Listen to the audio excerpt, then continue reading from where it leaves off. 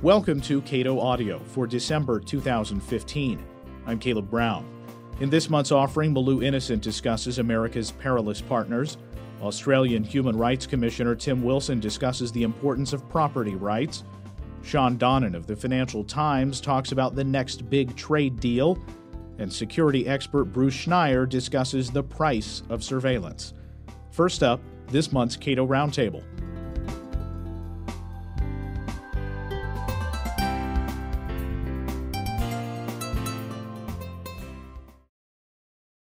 Candidates have been making some, I suppose, less than concrete proposals with respect to taxes and spending. Here to talk about the tax proposals offered by various candidates for president, Dan Mitchell, senior fellow at the Cato Institute, and Nicole Kading, a budget analyst here at the Cato Institute. So, Dan, I'll begin with you. As we were discussing right before we started recording, these plans are just talking about taxes, and of course, spending's the problem. In the long run, you can't have good tax policy unless you get spending under control. So you're exactly right about that. And while it's good, and I'm certainly applauding the fact that many of these candidates are putting forth proposals to trim off some of the more onerous features of the Internal Revenue Code, unless there are equally aggressive, bold plans to somehow restrain and control government spending, I'm not sure we should take them seriously. All right. So of the candidates who have proposed their tax plans, which of these do you take to be the least realistic? Well, we don't really know what Ben Carson's plan is other than a flat tax of some sort between 10 and 15%, which, of course, is great in theory. I'd like to see more details. Donald Trump and Bobby Jindal have huge tax cut plans, which, of course, it's like putting catnip in front of me. I like a lot of the provisions in there, but Donald Trump, from what I can tell, doesn't want to touch the entitlements at all, may even want to make them worse. So it's impossible to see how his plan would work. I think Bobby Jindal is probably more committed to genuine entitlement reform, so at least he's in the right ballpark, or at least he wants to move in the right direction. A lot of the other candidates like Rand Paul, Ted Cruz, Jeb Bush, they have, and Marco Rubio as well, they have relatively specific tax plans, and they all are making the right noises about entitlement reform and spending restraint. But I would feel more comfortable if they were as specific on the spending side as they are on the tax side. All right. So, Nicole Kading, are there any candidates, any provisions of any particular candidate's plan that jump out at you as being particularly positive or new and positive? I think what a lot of the candidates do, particularly on the business side, is where there's a lot of innovation and they're all moving in the right direction. They all consolidate or decrease the rate of corporate income taxes. In some cases, they're actually eliminating the corporate income tax. They're handling in terms of the taxation of international businesses. They're moving in the right direction as well. So these are all really positive developments. But again, there are some things, and particularly on the individual side, that I'm not very excited about. Such as, for instance, Marco Rubio's plan includes a very large increase in the child tax credit. Moves the current child tax credit is about $1,000 per child, and there is a cap on income for that. He would move to $2,500 for all children. That's a very, very large tax giveaway. It's functionally spending in the tax code. And so we're giving a large handout to parents and really would prefer that not to be in the plan. Well, as in the business context, I often wonder, what business is it of mine whether or not you invest in capital equipment, and what business is it of mine whether or not you have a kid? And it only really becomes my business when some particular benefit is granted for those activities in the tax code. On the business side, it should be a very simple thing to calculate. If a business takes in X dollars and then they spend Y dollars, their profit is the difference between, guess what, X and Y. Unfortunately, our tax code doesn't have that simple sort of cash flow basis. And the good news is that a lot of the candidates are moving in the direction of that kind of cash flow basis. But I would throw out something that worries me here. Rand Paul and Ted Cruz both have a value-added tax as part of their plans. And that rubs me the wrong way, even though in their cases, they're doing it for a good reason. They're using the value-added tax to finance much lower tax rates. They're using the value-added tax to finance the elimination of the payroll tax. They're using it to basically get rid of the corporate income tax as we know it. But what they call a business transfer tax or business flat tax is really a VAT. And I don't worry about what would happen to that VAT if they were in the White House. But let's say it's 2032 and Chelsea Clinton is our president. If we have a European-style VAT and we haven't completely gotten rid of the income tax, then I worry that we could have made a very big mistake, even if the people pushing for that policy today are doing it for a good reason. Now, one of the key problems with value-added taxes, if I've understood your work in the past correctly, is that it's hard to pin down. It is not very transparent, like a consumption tax would be. The value-added tax is hidden. The businesses collect the tax. It's basically a giant withholding tax on workers' wages and other forms of income. But since all the taxes are collected before you get your paycheck, you have no idea that the business is paying this giant tax on your behalf. Now, it is a single rate, consumption-based tax, like the flat tax. So why am I concerned? If we were repealing the 16th Amendment and guaranteeing that no income tax could ever spring to life again, then I would say kudos to Rand Paul and Ted Cruz, because then if we have that future president, Chelsea Clinton, in the year 2032, the worst she can do is just try to raise the VAT rate. What worries me is if we have the VAT and an income tax, then a future statist president can go hog wild. And that's exactly what we saw in Europe. Government wasn't that much bigger in Europe than it was in the United States back in the 1960s. But once the VAT was adopted, beginning later in that decade, that's when the burden of government spending skyrocketed in Europe. And Marco Rubio, I think, has raised specifically that problem with switching to some other form of taxation to eliminate the personal income tax or the income taxes, is that the 16th Amendment is still on the books. Well, and I think one thing to also consider is, as the VAT is described under Rubio or under Cruz and Paul's plans, it would be collected at the business level, which means the average worker is not going to see it. And while we want low rates, we want flat rates, we want things that are simple, we also want taxes that are transparent. And so if workers aren't seeing the burden of that tax, it could be very easy for politicians in the future to increase those rates to increase governmental revenue. So if you think of the example of the property tax, everyone hates the property tax. But why do you hate a property tax? It's because you physically write a check every 6 months to your county government. And so if we move to this VAT tax, we're going to have these issues where it'd be very easy for politicians to increase the rate in the future. All right. So with respect to the Democrats, is there anything there worth mentioning? They just want higher taxes, period. Now, interestingly, neither Bernie Sanders nor Hillary Clinton have embraced a VAT, but you know what? I bet they were secretly keeping their fingers crossed that somehow Republicans deliver it for them. Now, I don't mean to pick on Rand Paul and Ted Cruz because, as I said before, they're trying to do it for a good reason because they're trying to eliminate and lower other taxes. I would just prefer that they actually get rid of these taxes and then just have a VAT as our sole source of revenue if they're going to go down that path. But we can also pick holes in some of the other candidates' plans. Nicole already mentioned Marco Rubio's child credit, and she said it's functionally equivalent to spending. Well, and to some degree, it actually is spending because a big part of the plan is for a refundable tax credit. Now, refundable tax credit in Washington wonk language is really just the government sending a check to people who don't earn enough to pay taxes. So it would be, as Rand Paul said in the debate, it would be a new government entitlement program. Now, again, Marco Rubio's tax plan in general, just like Ted Cruz's plan and Rand Paul's plan, and for that matter, Jeb Bush's plan and a lot of the others, it's a much, much better tax code than we have with the current system. But of course, our job is to portray the ideal tax policy and measure these various plans against that ideal. Now, I mentioned earlier that it's none of my business if you have a kid or you buy some capital equipment. It's also none of my business if you buy a house. Dan, you and I have discussed previously that Jeb Bush tax plan would alter to some degree this big giveaway, the mortgage interest deduction. Almost all of the candidates are talking about constraining or limiting the mortgage interest deduction. I think all of them get rid of the state and local tax deduction, and kudos to them for that. Why on earth the federal tax code is subsidizing politicians like Jerry Brown and Governor Cuomo in New York is beyond me.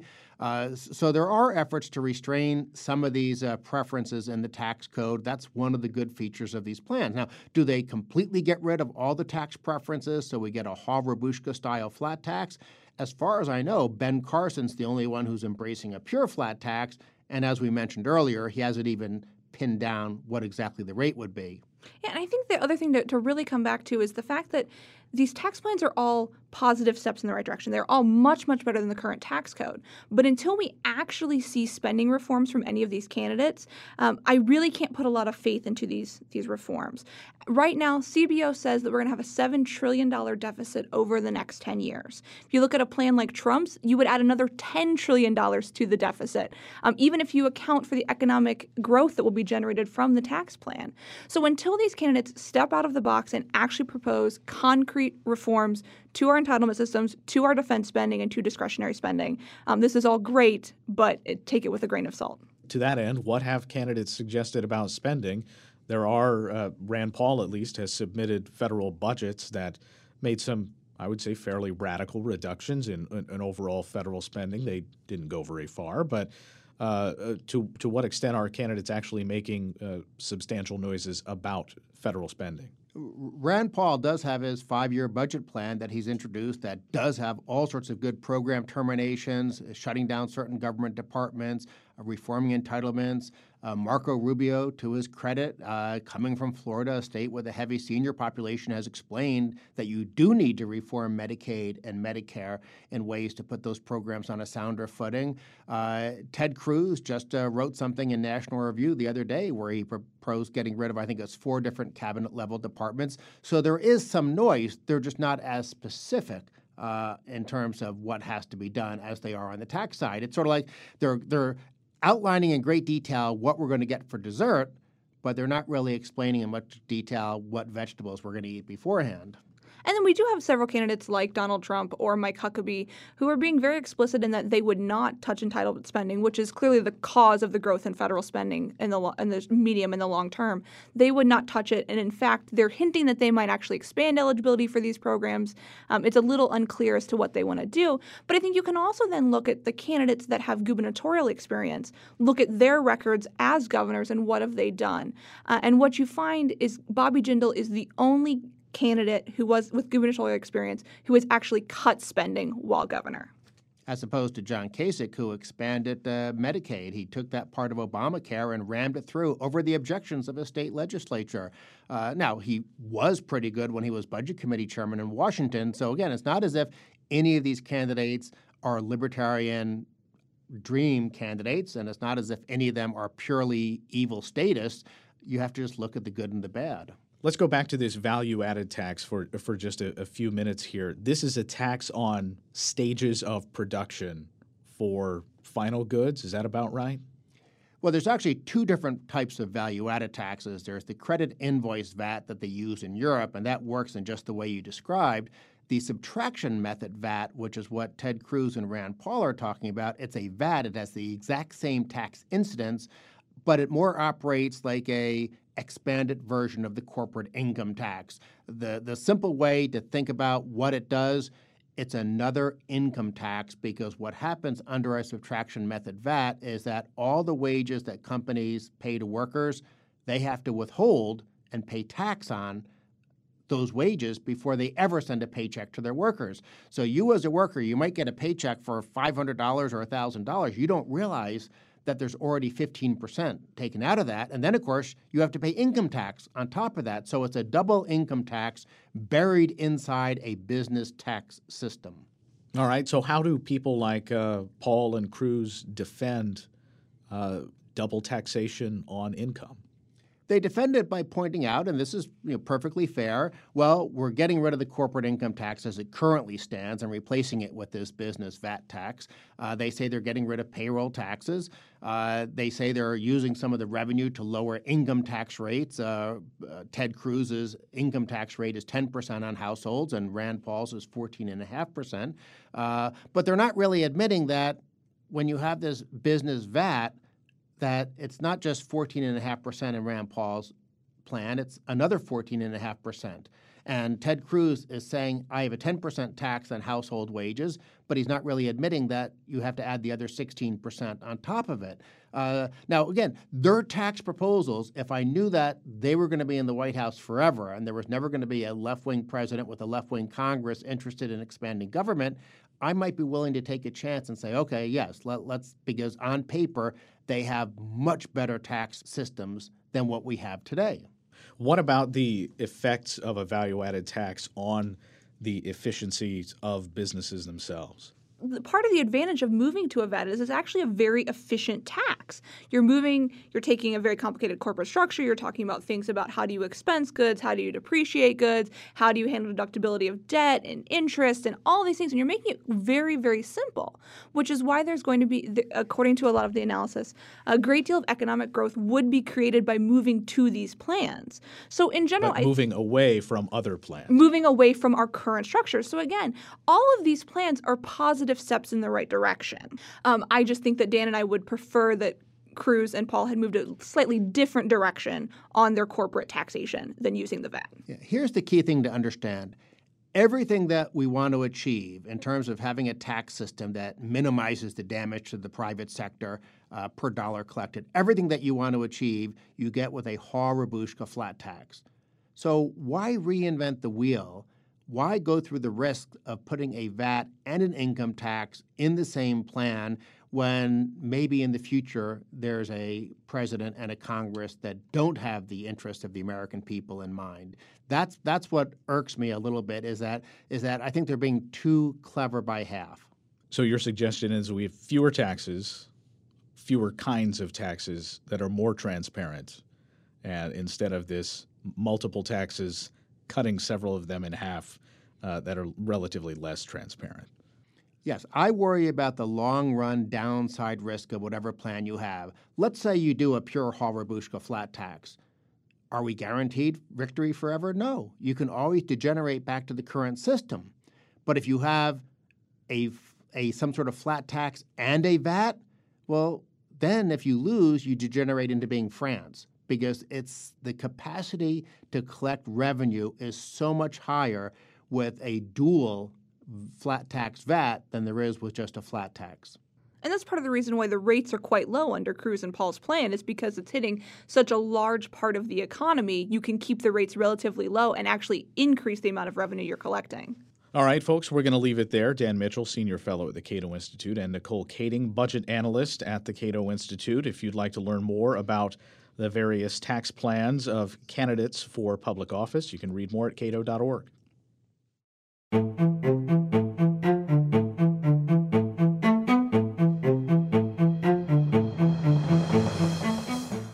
The United States has cut some pretty bad deals with unsavory regimes in order to receive less than clear benefits. Some of those alliances have been necessary, but America's history of getting into bed with authoritarians has produced some profoundly negative results. Malou Innocent is co-author of Perilous Partners: The Benefits and Pitfalls of America's Alliances with Authoritarian Regimes. She spoke at the Cato Institute in October.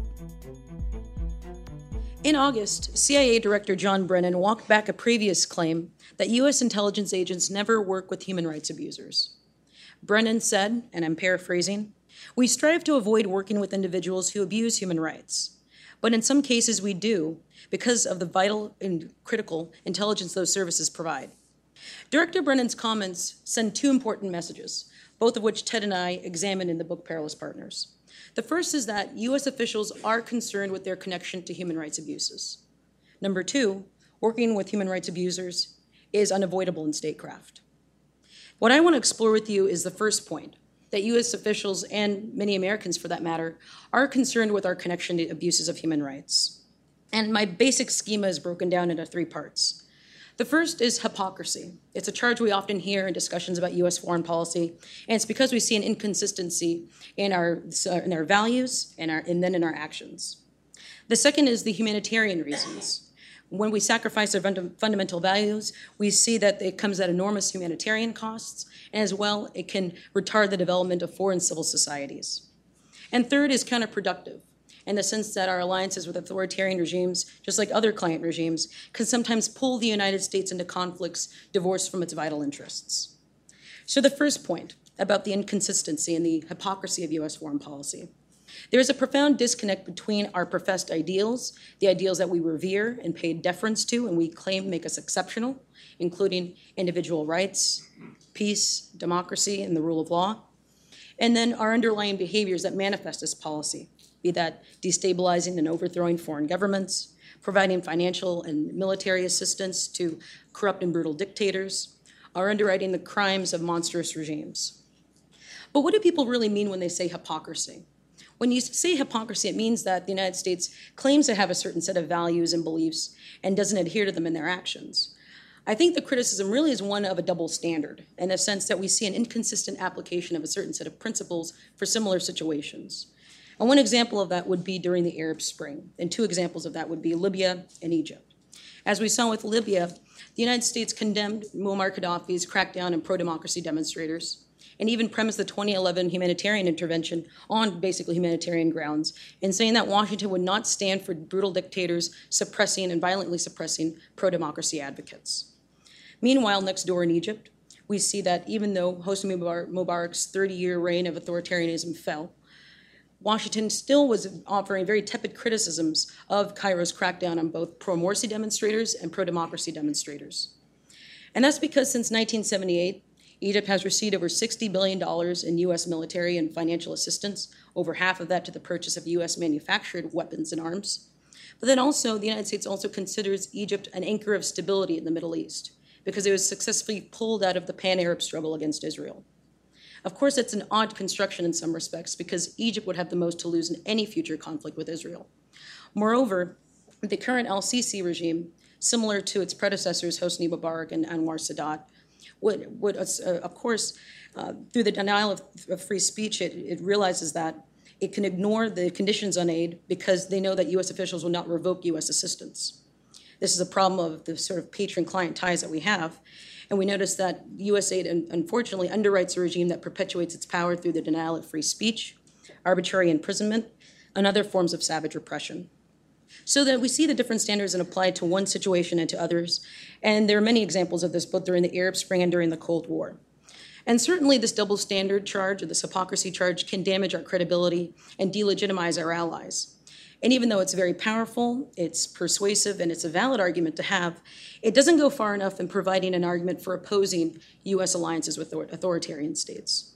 And this leads to my second point, in the sense that we see that when we do harm our values, it doesn't happen in just merely an abstract or philosophical sense, but in truly tangible and heinous ways. When we claim that our values are universal because they apply equally to everyone, irrespective of background, and yet at the same time, we overthrow governments, we provide a prop to the coercive institutions of foreign governments, we assert for foreign people their agency and their self-determination, and it undermines their ability to find out how best to achieve their potential, and it prevents them from asserting meaningful change over their own political systems. One example of this is in Guatemala, similar to Syria, Cuba, Iran, and Congo, and other nationalist independence movements during the Cold War that the United States tried to undermine. In 1954, the United States helped overthrow the democratically elected government in President Arbenz. The agrarian land reform that he imposed nationalized over 1 million acres of land, and he gave it to peasants. Of course, most of that land belonged to a giant U.S. corporation called United Fruit Company. And the United States Army, the United States helped the Guatemalan military replace Arbenz with a pro-American puppet that overturned the program. The coup was called Operation Success, and it led to 3 decades of military rule that slaughtered peasants, tortured regime critics, and burned insurgents alive. At least 200,000 Guatemalans perished after Operation Success. Another example, moving from Central America to South Asia, is Bangladesh. West Pakistan's US-backed military junta maintained the power of ethnic Punjabis in West Pakistan. And what they did is that they ignored and failed to address the underlying socioeconomic grievances of the ethnic Bengalis in East Pakistan. And what became known as the 1971 Bangladesh crisis, West Pakistan used US tanks and planes to suppress Bengali separatists. Journalists estimated that more than 1 million Bengalis were slaughtered in this crisis, and that's the low-end estimate. U.S. officials in India and in Dhaka, in West Pakistan's capital, described West Pakistan's actions as a selective genocide. Henry Kissinger, then National Security Advisor under President Richard Nixon, later acknowledged in his memoirs about the Bangladesh crisis, quote, "There was some merit to the charge of moral insensitivity," unquote. Now, beyond charges first of hypocrisy and, of course, of the humanitarian cost of policy, there's also another problem of backing tyrants, and this is, of course, an issue when it comes to backing any sort of client regime, is that it often pulls the United States into foreign conflicts divorced from its vital interests in security. And two examples illustrate this point. The first is Vietnam. Of course, the argument for intervening in Indochina was the domino theory, the notion that the rise of a nationalist independent movement in Saigon would lead to a demonstration effect across the region and strengthen communism both in Southeast Asia and encourage communists to strike elsewhere. In 1963, with Washington's encouragement, the South Vietnamese military overthrew and executed President Diem. Political chaos ensued in Saigon, and Washington Americanized the war. More than 500,000 U.S. troops would fight in Vietnam, more than 58,000 would perish, and it led to bitter disagreements that tore our own society apart. The second example, moving from Southeast Asia to the Arabian Peninsula, is Saudi Arabia. In August 1990, Saudi Arabia remained militarily too weak to defend itself when Iraqi troops invaded Kuwait. As a result, the United States marshaled an international coalition with broad Arab support to oust the Iraqis from Kuwait. But as former Deputy Secretary of Defense Paul Wolfowitz said of the 12-year U.S. troop presence in Saudi Arabia, quote, "It's been a huge recruiting device for al-Qaeda. In fact, if you look at bin Laden, one of his principal grievances was the presence of so-called Crusader forces on the Holy Land, Mecca and Medina," unquote. What Wolfowitz was getting at is that Muslims took umbrage with the stationing of U.S. troops on Muslim holy soil. And also, bin Laden actually exploited the fact that Washington supported what he called, quote, "apostate regimes" in Riyadh, Cairo, Amman, Islamabad, and elsewhere. We must remember that Saudi Arabia bans free speech, political parties, and competitive elections. It has very austere social restrictions on religious freedom and women's rights. And it has a barbaric penal system of public floggings, beheadings, and crucifixions. An added problem of the 1990-1991 Persian Gulf War is, again, the idea that we violate our own principles. Again, the double standard charge comes up again, in the sense that the United States claimed that Iraq's invasion of Kuwait was both illegal and a violation of international law. Now, fast forward to 2003, the United States invades Iraq, overthrows Saddam Hussein, and does so without UN approval, again exposing a double standard and how we push other countries around. Let me conclude my remarks by tying these historical examples together. Number one, the hypocrisy or double standard charge, one that we often hear in discussions of U.S. foreign policy, and one that's, I think, very powerful and very persuasive, because we do see an undermining of our credibility and a delegitimizing of our allies and the legitimacy of our allies, especially in the eyes of their own people. But still, as some would argue, and I'm sure many in this room, it still does not go far enough in providing an argument for opposing relationships with authoritarian regimes. That leads to the second argument, how our values become sacrificed at enormous humanitarian cost and retards the development of foreign civil societies. And third, these relationships, like many other client relationships, have the potential to pull the United States into foreign conflicts divorced from its security.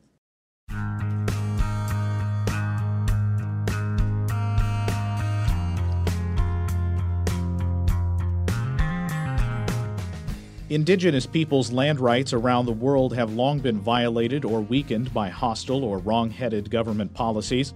Tim Wilson, Australia's Human Rights Commissioner, speaking at the Cato Institute in October, explains why property rights are human rights and how legal impediments still undermine the ability of Aboriginal and other Indigenous Australians to use their land titles as they see fit.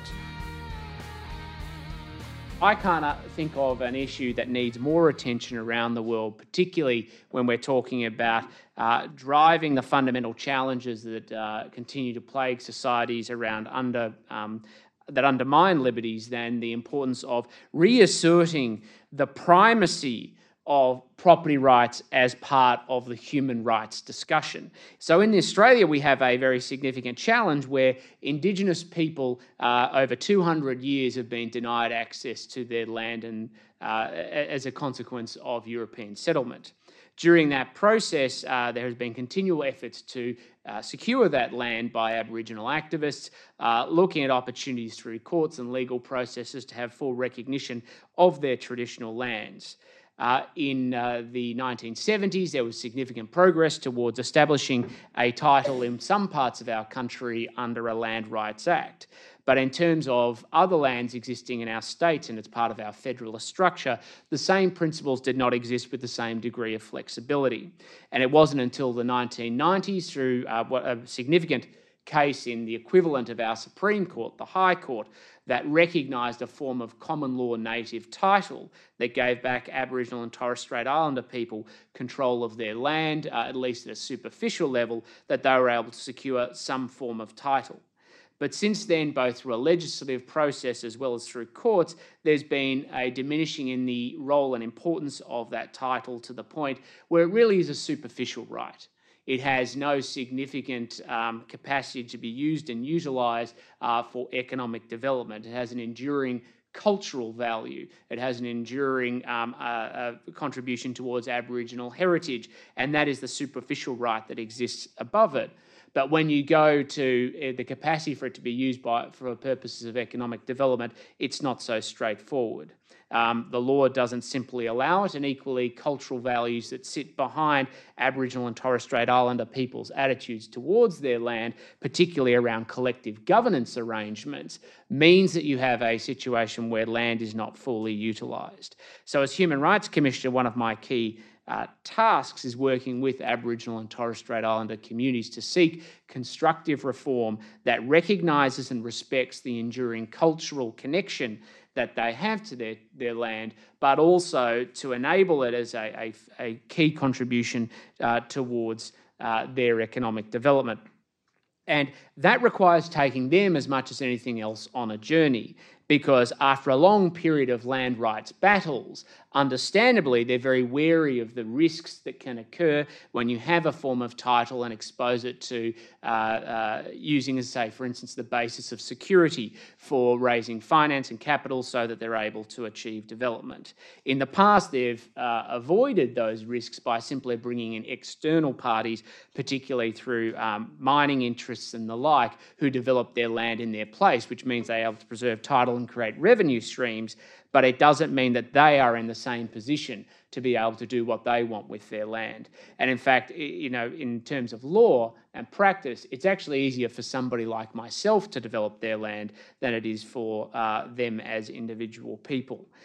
So there's a really significant need to have a discussion about how they're able to do that. And at the start of this year, we had a big meeting in Broome, which is in the northwest of our country, in May, that brought together the Aboriginal and Torres Strait Islander leadership of Australia to start that conversation. And it's been a very interesting conversation that we've had, because what Indigenous leaders have consistently raised with us is, I would argue, a very clear parallel between the issues they face and a broad libertarian philosophy, particularly around issues of excessive regulation that undermine their self-determination and actually amounts to entrenching poverty, because they are not able to do what they land in the same way that exists with statutory titles, such as the one that sits and underpins the title on my own home, or any other type of ordinary property that exists in Australia. We also have significant challenges around taxation arrangements that impose huge bills on them for land that they've never had the opportunity to develop. And to put that into perspective, if you haven't been able to develop your land over a period of 200 years, yet you're expected to immediately meet the financial cost of 21st century taxation and regulation, it has a fundamentally deleterious impact. And that's particularly important in terms of environmental regulation.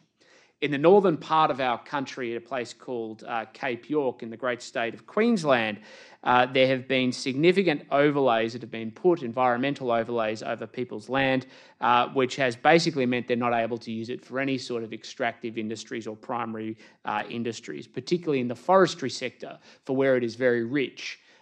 So the opportunity to be able to use that land and its natural assets to achieve economic development is significantly curtailed in a way that somebody like myself or the rest of Australia has not had the same restrictions over a long period of time. And that, of course, has the direct impact of undermining their right to development. But there are still also significant legal restrictions that stop land being used as the basis of equity to raise the capital to be entrepreneurial. And it often astonishes me how much people like myself and others in Australian society need to be reminded how much of our economic development is underpinned by the capacity to use that basic form as title as a basis to raise capital.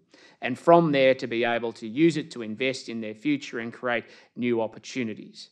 So in our significant meeting in May in Broome, we brought together Indigenous leaders to talk about how we start to resolve some of these fundamental challenges, looking at the importance of flexible legal instruments to enable communities to use their title as they see fit, including with different ownership structures that also meet their needs. The need also to develop complementary new business models that ensure finance can be raised and that risk can be priced so communities can build their economic opportunities and fundamentally integrate them in the rest of the market economy in a way that they're currently denied. It's essentially an issue of unequal access to capitalism.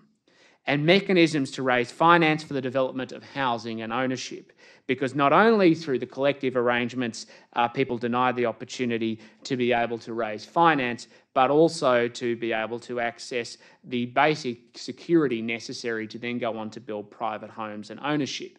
And from there, of course, it doesn't just undermine them in a collective sense, it also undermines them in an individual sense. That, of course, opens up a huge Pandora of cultural attitudes that need to be discussed and recognised amongst Indigenous communities, because in the past, their attachment, rightly so, has been to a sense of collective identity and also survivalism that comes from collective identity about the preservation of their culture and their heritage and their way of life prior to white settlement of this country.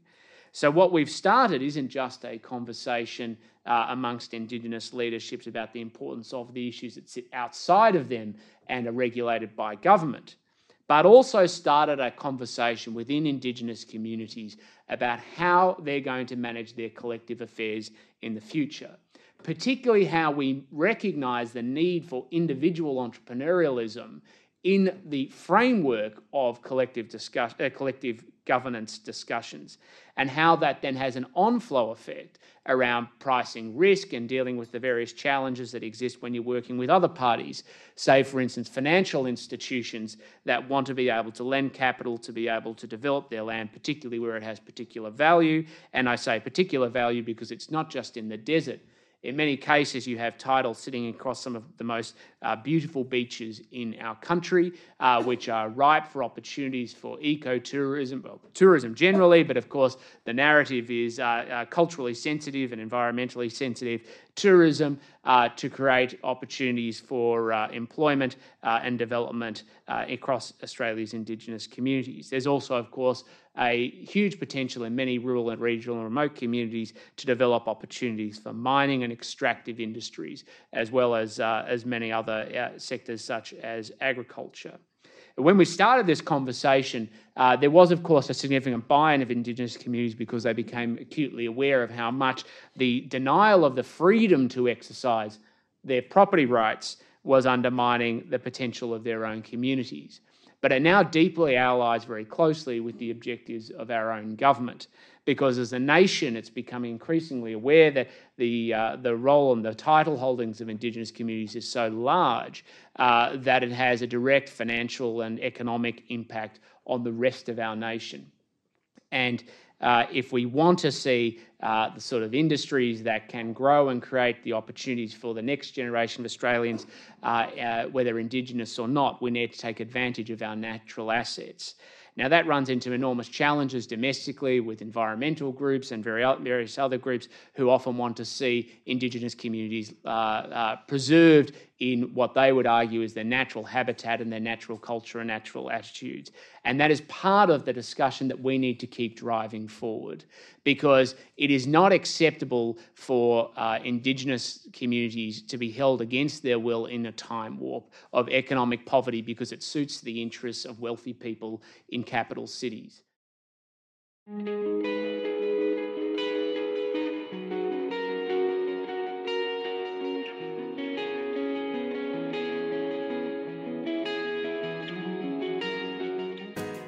The Transatlantic Trade and Investment Partnership negotiations were launched in 2013 with the pronouncement that a comprehensive deal would be reached by the end of 2014.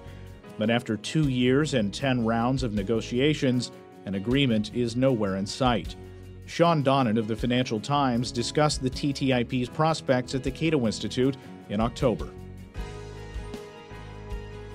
I think it's important to remember, and I think this sometimes gets lost in the discussion of the detail, that TTIP is still a valid endeavor. It's a big and valid endeavor, worth stepping back and thinking, okay, this is a trade relationship that is as important as it gets in the world today.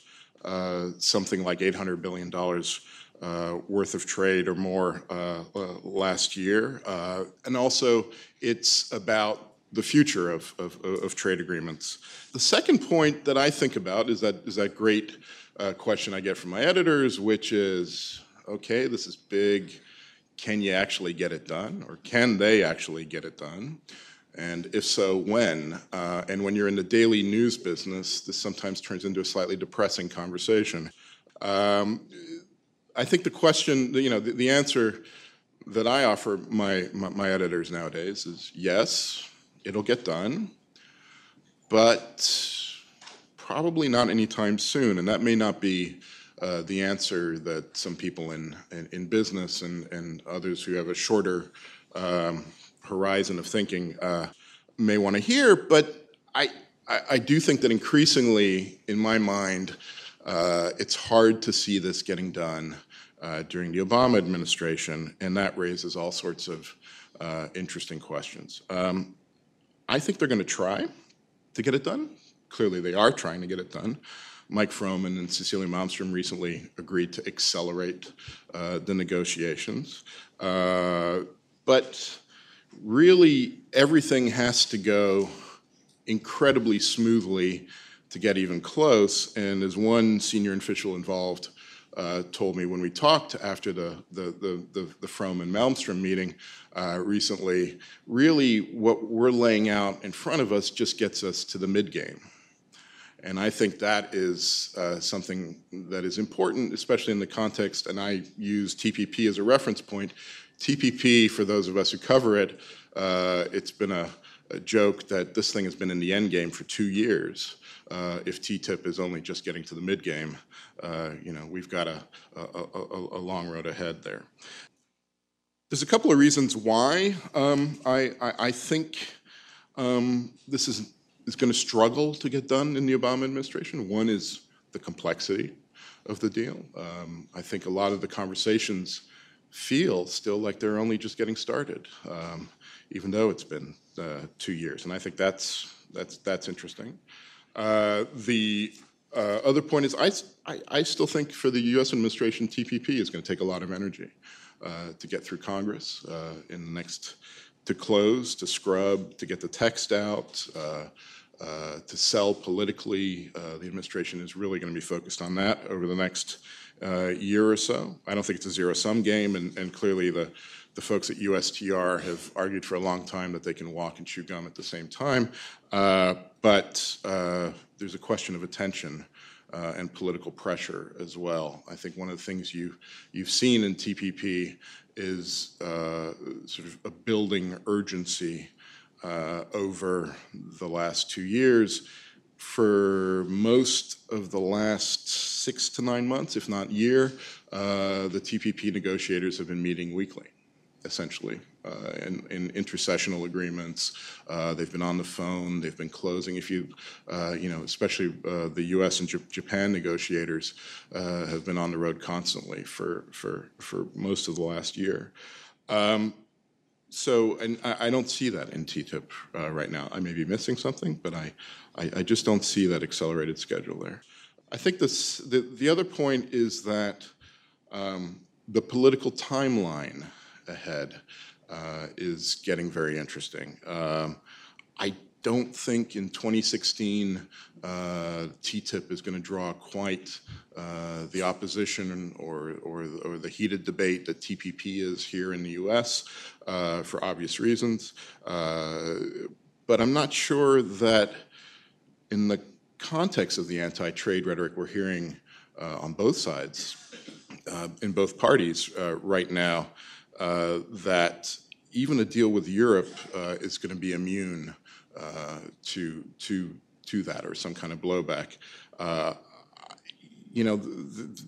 There's an argument that Putin's new Syrian endeavor and his other adventurism in Ukraine and so on could help make that geopolitics case in the Congress. But then there's also, I keep wondering, and I was thinking about this on the plane last night, although not for that long, I wonder what Donald Trump would make of TTIP. If TPP is a disaster, what would he think of TTIP? And I came up with some fun quotes that I was sort of imagining them speaking, and then I switched off and moved on to something else. But but clearly there's potential grist there. But I think 2017 is the more important year in terms of the political timeline, and this gets into why I don't think it'll get done in the Obama administration as well, and that has more to do with European politics rather than here domestically, and that is you have 3 monumental votes in Europe in 2017, and that is the German election, national election, French presidential election, and I think equally importantly, the UK referendum on whether or not to be in the remain in the EU. In each of those elections, I would expect TTIP will be an issue that will be vigorously debated. There were 150,000, 200,000 people in the streets of Berlin on Saturday protesting against TTIP. That tells you that certainly there are people who feel strongly about this in Germany. Angela Merkel has been treading very carefully on this. Sigmar Gabriel, her coalition partner, even more so, arguably. But across Europe, there are now 3 million signatures on a petition against TTIP, and that's starting to become a big number. I also think that sort of vocal opposition is bleeding into a kind of broader skepticism about TTIP that I hear from some of my colleagues who are asking me as Europeans as much as economic journalists, but also hear from others in the quiet center now. And I think that is really important. I also think the leaders in each of those elections or votes is politically savvy enough to know that there is a risk for them in this debate. I think the third random thought is that the barriers or stumbling blocks are just not going away. And in fact, they're arguably multiplying in different ways. We've long talked about the Snowden effect on data and the discussion there, the kind of how it adds to the suspicion across the Atlantic, particularly in Germany. I think that is still there. I also think the safe harbor decision that we saw recently from the top court in Europe, it's not technically part of TTIP, but it's emblematic of a broader suspicion. And there, I think that's a broader suspicion, but also a sort of a combination of jealousy and angst that you see in Europe now when it comes to the issue of innovation and technology companies, which I think is really interesting and I think will shadow the talks. GMOs, the decision by the European Commission earlier this year to allow member states to opt out of any decision is important. It's a recommendation. It's not a firm decision, but clearly it tells you a lot about the European Commission and how they're going to handle the politics. The ISDS, and I can't believe I've gotten this far without mentioning ISDS, the investor-state dispute settlement mechanism and all of the heat around that. I think there is a view in Brussels that they have come up with a solution with a recent proposal for a wholesale rewriting of the system. I think you only have to look at the U.S. Chamber of Commerce's incredibly rapid response to that, negative response to that proposal, to see why that may be more difficult than the Europeans think in terms of the negotiations. It has two main points, as far as I can tell. The creation of an international court with sitting judges to hear investment cases. It sounds a lot like ICSID to me, a multilateral institution that will hear these investment disputes. Clearly, ICSID among opponents is a poison brand, so the Europeans want to come up with something entirely fresh. And the second thing is an appellate function for investment cases that would allow governments to go before a panel of sitting judges. I think both fit in very much with this European idea that the answer to a problem is often to set up a new institution. I don't think that goes down so well. Well, particularly in places like this, and here in Washington more broadly. I think there's myriad other questions out there that are building. There's big questions on whether financial services will be included or not. These are things that should have been answered some time ago, I would have thought.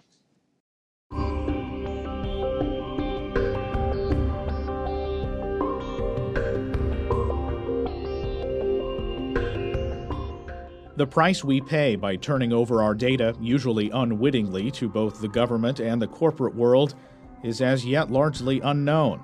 At the Cato Institute's recent conference on surveillance, security expert Bruce Schneier talked about ubiquitous spying in the world we live in today. Metadata reveals who we are. Nobody here lies to their search engine. Right? And it's also easier to store, to search, and to analyze.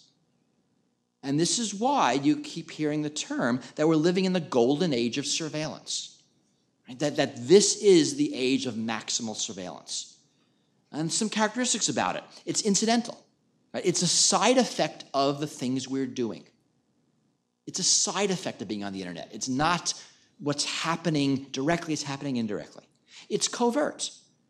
And if you're browsing the internet and there are 20 people behind you taking notes, you're going to look at them and shoo them away. If there are 20 internet trackers in your browser, you don't know they're there. It's not salient, not something we're thinking about. Your cameras are getting smaller. A lot of this is becoming less obtrusive. It's hard to opt out of. I mean, you'll hear some advice sometimes. If you don't like it, don't use a credit card. Don't be on Facebook. And that's not reasonable advice to give people. Don't have an email address. These are the tools of modern life. If you're a teenager on Facebook, you never get a date. I mean, you just can't not do that. Right? And it's ubiquitous. Right? It's happening to all of us everywhere because everything is computerized. And ubiquitous surveillance is fundamentally different. Right? Surveillance, we know what it is. Follow that car. Ubiquitous surveillance, follow every car. When you can follow every car, you can do lots of things you can't do. You can do surveillance backwards in time. You heard about hop searches. You can search for topics. You can search for interesting things. Lots of examples in the NSA data of things you can do when you have everyone under surveillance. So this data is largely being collected and used by corporations. And it's important to understand this, right? Surveillance is the business model of the internet. We build systems that spy on people in exchange for services. And the history is interesting. We did it really for efficiency reasons. When the net became commercial, there was no good way to charge for anything. You couldn't charge people a dime, a dollar. I mean, the credit cards didn't go that low yet. You didn't have PayPal. So you didn't have a mechanism to charge. Companies had to make a profit. So they pulled the advertising model from all the other mass market medias that used it. Especially on the internet, we all expect it to be free. Sites that charged subscriptions just disappeared. And advertising is what was left. And what the net gave you was the ability to personalize. And that was discovered pretty quickly. This merges with the data broker industry, which came from direct mail, and their job was to divide all of us into lots of little categories so we can get the right junk mail. That industry melds with the early internet advertising industry, and you get what we have today. You get sites that basically make their business spying on you. That's Google, that's Facebook. And there's a saying we often hear at these conferences, if you're not the customer, you're the product. Remember this when you complain about Google's customer service. They have great customer service. Just become a customer and you can use it. Until then, you don't have access to it. And this data is collected basically for the purpose of psychological manipulation. Like persuasion, advertising, propaganda, whatever you want to call it. Right? Getting you to do things you might not do otherwise. And it's very personalized. Right? Personalized ads, that's easy. Personalized offers, lots of cases where the prices you see, the offers you see depend on who you are. It might depend on where your geographical location, what's near you. And we're seeing research, and haven't seen any actual companies doing this yet that we know of personalized manipulation. And corporations know an amazing amount about us. Who knows you're here? Now, your cell phone knows, that's easy. And Google probably knows because you probably got Google Maps enabled, or maybe you have Apple Maps. Did you take an Uber here? Did you buy something with a credit card nearby? Use an ATM machine? Any one of the surveillance cameras out there? The number of companies that track us just simply by the fact that we exist. I could mention to use the Metro. And government surveillance largely piggybacks on these capabilities. We learn from the Snowden documents, NSA uses internet cookies, our logins, cell phone location data, all of this stuff. And it's not that the NSA woke up in the morning and said, let's spy on everybody in the world. They woke up this morning and said, wow, these corporations are spying on everyone in the world. Let's get ourselves a copy. And they do through a variety of mechanisms. Right? They purchase through compulsion, through coercion, through theft, depending on the data and where it's located and their relationship with the company that has it. And this allows governments, not just the US, all governments, to get away with a level of surveillance we would never allow otherwise. Right? Would we give a copy of our correspondence to the police? No, we give it to Google. Steve Belvin said earlier this morning that he runs his own email server. I also don't put my email on Google because I don't want Google to have my email. Last time I checked, and I did check, Google has about a third of my email because you all put your email on Google. So the nature of NSA surveillance changed around the same time that we started producing all of this data. And to understand it, you need to really go back to the NSA's history. NSA is born during the Cold War when a voyeuristic interest in the Soviet Union is the norm. And the NSA collected a lot of data about our Cold War enemies. Right? Some of it useful, most of it not. It's a lot easier to predict the speed of the new Russian main battle tank than it is to predict the fall of communism. And that mission waned after the fall of communism. And budgets got lower, and the NSA did less surveillance. But that changed. That changed the terrorist attacks of September 11th. Surveillance got a new lease on life, and a very different lease on life. But the intelligence community was given an impossible mission. Never again. Right? Ridiculous. But when you have the quixotic goal of preventing something from happening, the only way you could possibly have a chance is to try to know everything that does happen. And when the enemy can be anyone, anywhere, your reaction is going to be to spy on everyone, everywhere. So the NSA shifted from government on government espionage to government on people surveillance. Remember when we learned that the NSA is spying on Angela Merkel's cell phone? think that's the one NSA revelation. I thought that was exactly what should be done. Right? Spying on foreign leaders, check. Right? It's the other 50 million Germans that we should think about. Right? So from espionage to surveillance, and from targeted surveillance to bulk surveillance. At the same time, there's another change that affected how this works. That's the nature of communications. It used to be that the physical communication link determined what the communications were.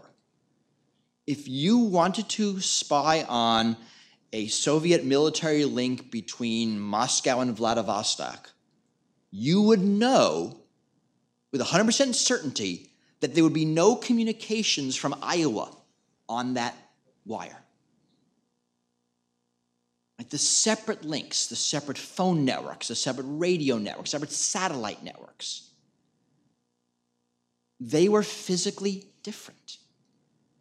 The internet changes that. The internet doesn't work that way. If you are in Moscow and sending an email to Vladivostok, it will probably go through the United States. Like Brazil learned this. They were kind of surprised to learn that all the internet to Europe goes through Florida. That's the way it works. And all the communications are intermingled. So you can't easily pull out Afghani internet conversations because everything else is mixed up in there. Right? There's one global communications infrastructure. And we're seeing the same thing happen with storage. Right? The rise of cloud computing means there's one storage infrastructure. I mean, you want to listen in on, I'm going to make this up, on Syrians, you got to go to where they are, which is going to be Gmail, which is going to have everything else too. Right? There's no longer separate storage. Everything is together. Or even further back, that your files will be on your computer. Now they're not, right? You got them all in the cloud. So these few companies hold everything. And they're telecom companies, and they're these service providers. So what we really have, and the way to think about it is a public-private surveillance partnership. I mean, there's a lot of places this grates, but both groups are very happy spying on us for reasons of profit and for reasons of control. I mean, again, it depends on the company and the country. You look at control, some countries doing it for law enforcement and terrorism fighting, some for actual social control and protecting against new ideas. But the groups are pretty much in line. And you see a lot going back and forth. Right? Corporations mine government databases all the time. Governments leverage corporate data collection all the time. Lots of private corporations support government surveillance, whether it's government contractors building this stuff. I assure you the Utah data facility is not being built by government employees. It's a lot of very valuable contracts building that. Right? Surveillance technology providers, cyber weapons arms manufacturers selling this technology, both to U.S. at the local level and to lots of countries around the world that you probably don't want to have this technology. I mean, there's a whole security industrial complex. And this makes it hard to pass reform.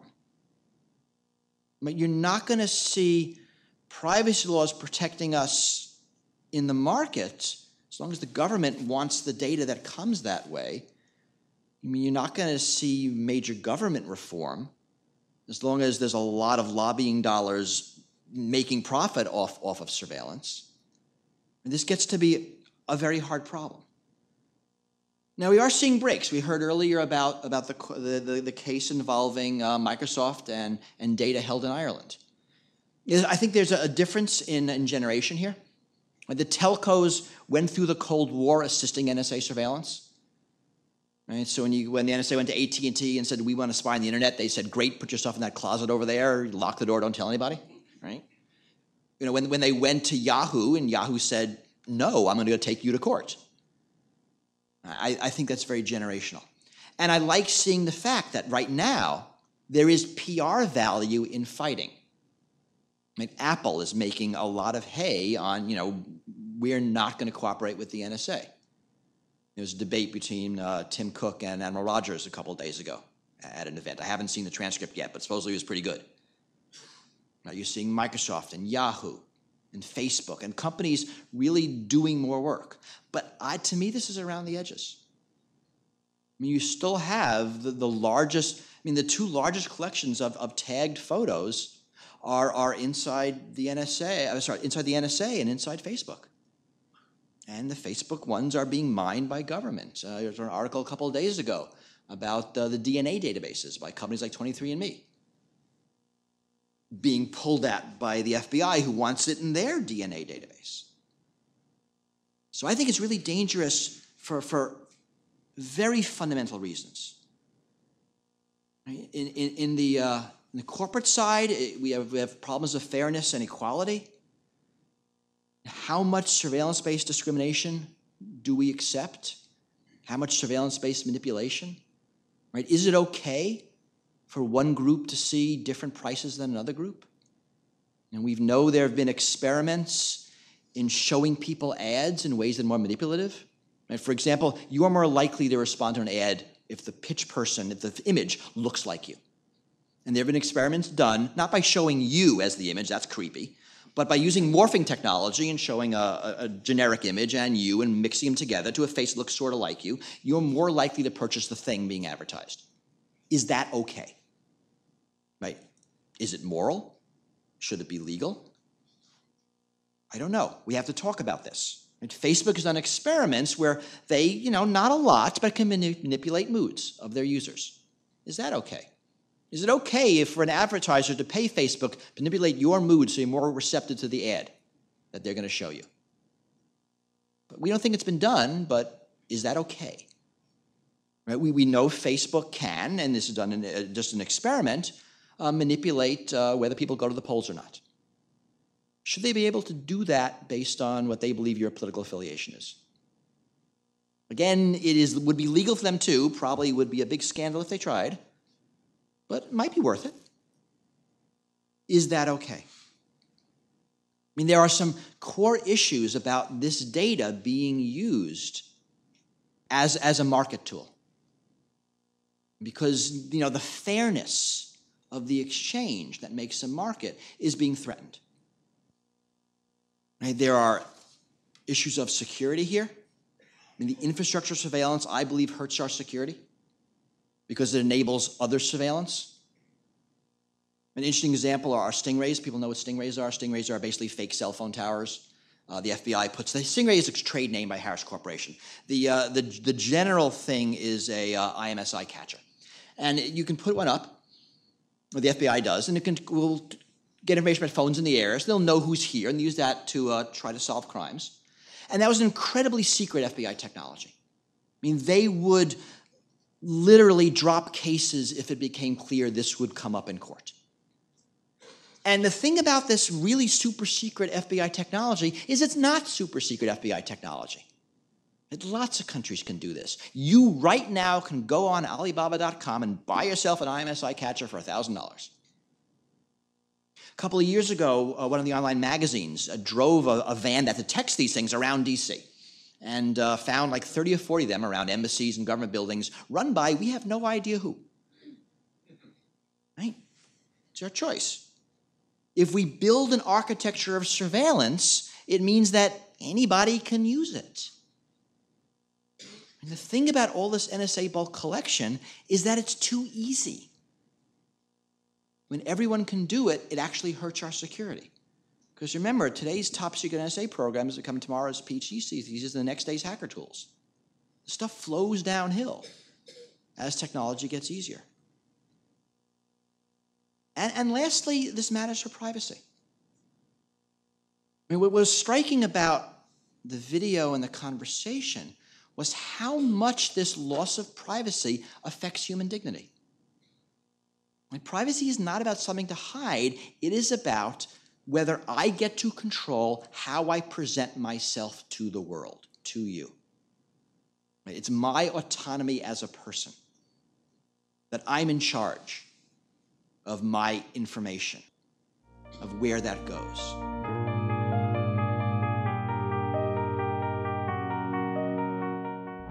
It has become increasingly difficult to differentiate climate science from rhetoric.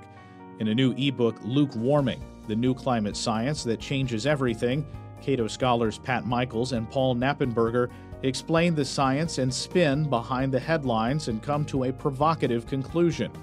Global warming is more lukewarm than hot. Although climate change is real and partially man-made, it is becoming obvious that far more warming has been forecast than is going to occur, and some of the catastrophic impacts can be shown to be implausible or impossible. You can get your copy of Lukewarming at cato.org.